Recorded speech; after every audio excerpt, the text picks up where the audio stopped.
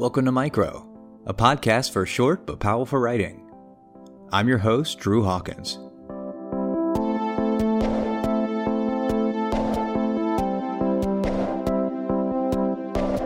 This episode features 3 short pieces that each in their own way comment on the sometimes tragic and oftentimes surprising circumstances surrounding life and death, and what it means to be alive. This first one concerns death, happiness, and tangling with nature. First published in Blue Earth Review, it's called The Father Bell, and it was written by Brian Philip Whalen, and is now also featured in his new book titled Semiotic Love Stories, published by Ost Press. Enjoy.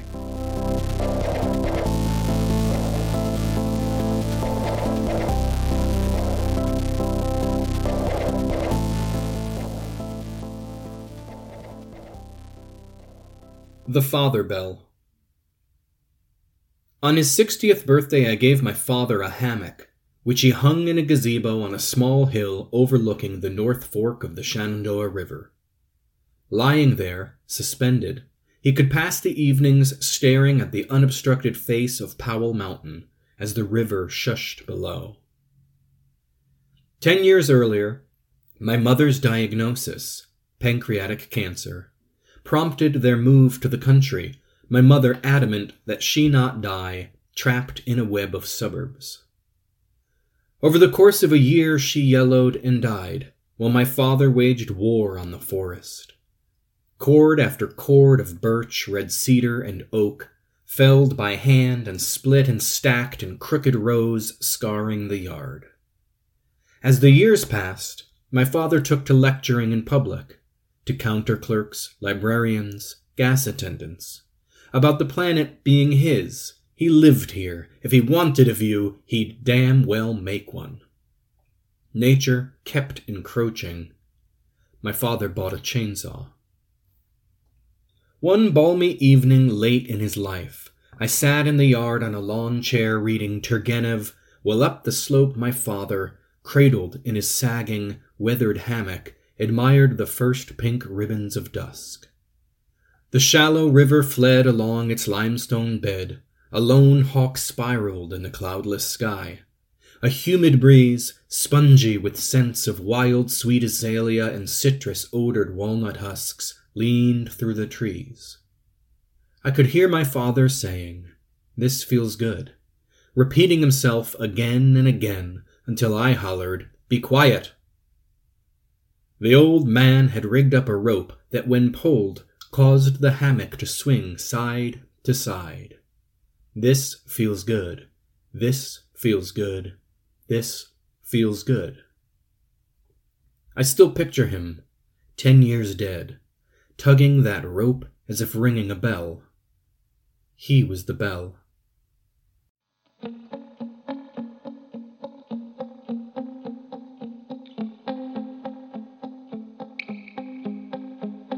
Brian Philip Whalen is the author of Semiotic Love Stories, and his work appears in the Southern Review, Creative Nonfiction, the Flash Nonfiction Food Anthology, and elsewhere.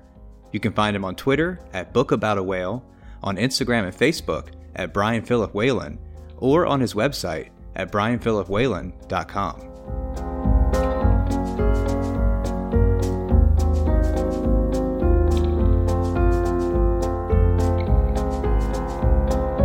Up next, we've got a piece of fiction about a couple attending a wedding that takes an unexpected turn. We guarantee you won't see it coming. It's called Elevators. It was written by Wilson Koewing and published by Free Flash Fiction on September 9th, 2020. Enjoy.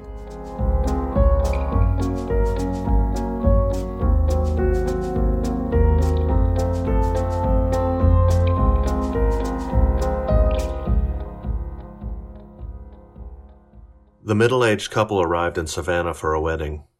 The high-rise hotel had one of those glass elevators on the outside. After checking in, they wandered to the historic district by the Savannah River, with the cobblestone streets where you could still walk around with a beer. The husband was annoyed they'd been stuck in a room next to a baby he heard crying loudly. The wife said she packed his earplugs. They sat at a bar with a terrace overlooking the water. A giant tanker eased downriver.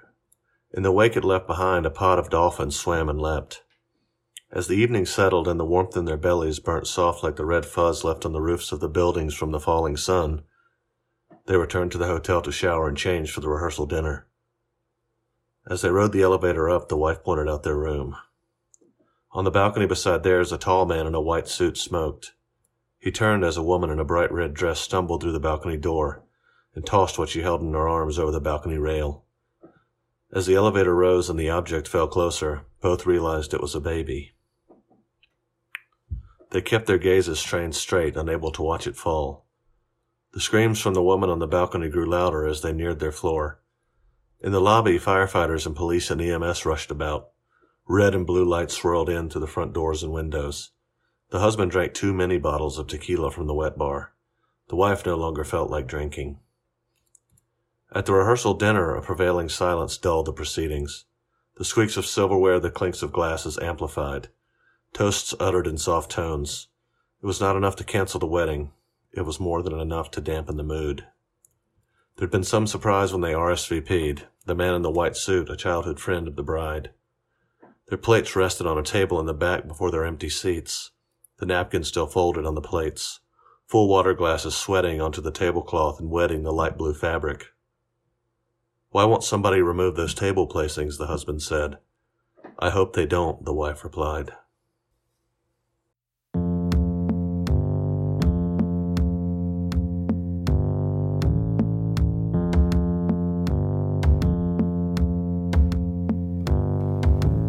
Wilson Koewing is a writer from South Carolina. His work has recently appeared in Bending Genres, Maudlin House, New World Writing, X-Ray, and Trampset. You can find him on Twitter at WKwing or on his website at wilsonkwing.com.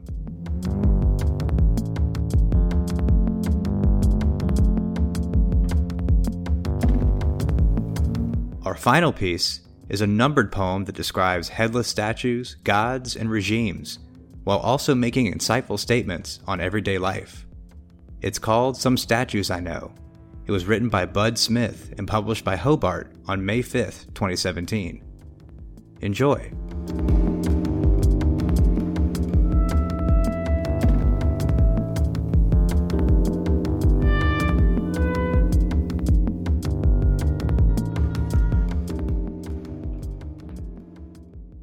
Some Statues I Know by Bud Smith.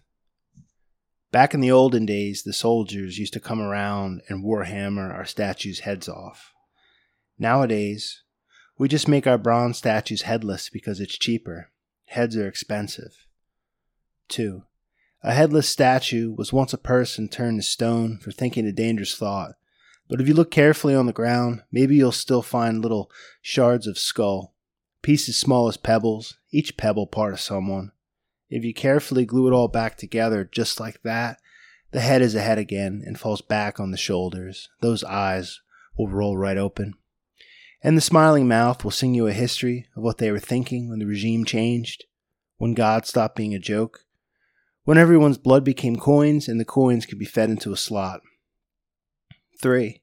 I'm just a person trying to stay out of the rain, so I have stepped inside this museum because the raindrops bounce off its roof and go away in some engineered rush towards the canals, the causeways, the sea.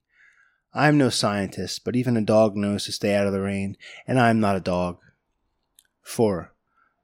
The messenger of Zeus, with wings out wide, has landed on a cliff of slippery soapstone. She's come to deliver the good news about the end of the world, and Zeus is thrilled to hear it. But when Zeus looks over at his messenger, he's very much wounded. Because, well, looky here, Victory too is now missing her head and cannot speak a word. Just yesterday I saw the goddess of love, and both of her arms had been broken off by dates who refused to let go when their date was over.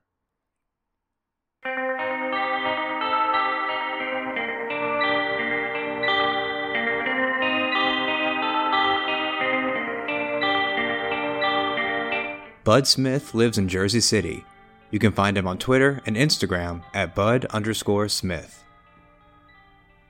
Micro is edited and curated by Dylan Evers and produced and hosted by me, Drew Hawkins. Our theme song is by Matt Ordez. You can find all of the information about this episode's writers, their featured work, and the publications where they were published in the show notes. Subscribe to the show and check out some of our other episodes wherever you listen to podcasts. You can also always find our shows at micropodcast.org, and you can follow us on Twitter, Facebook, and Instagram at Podcast Micro. Thanks for listening.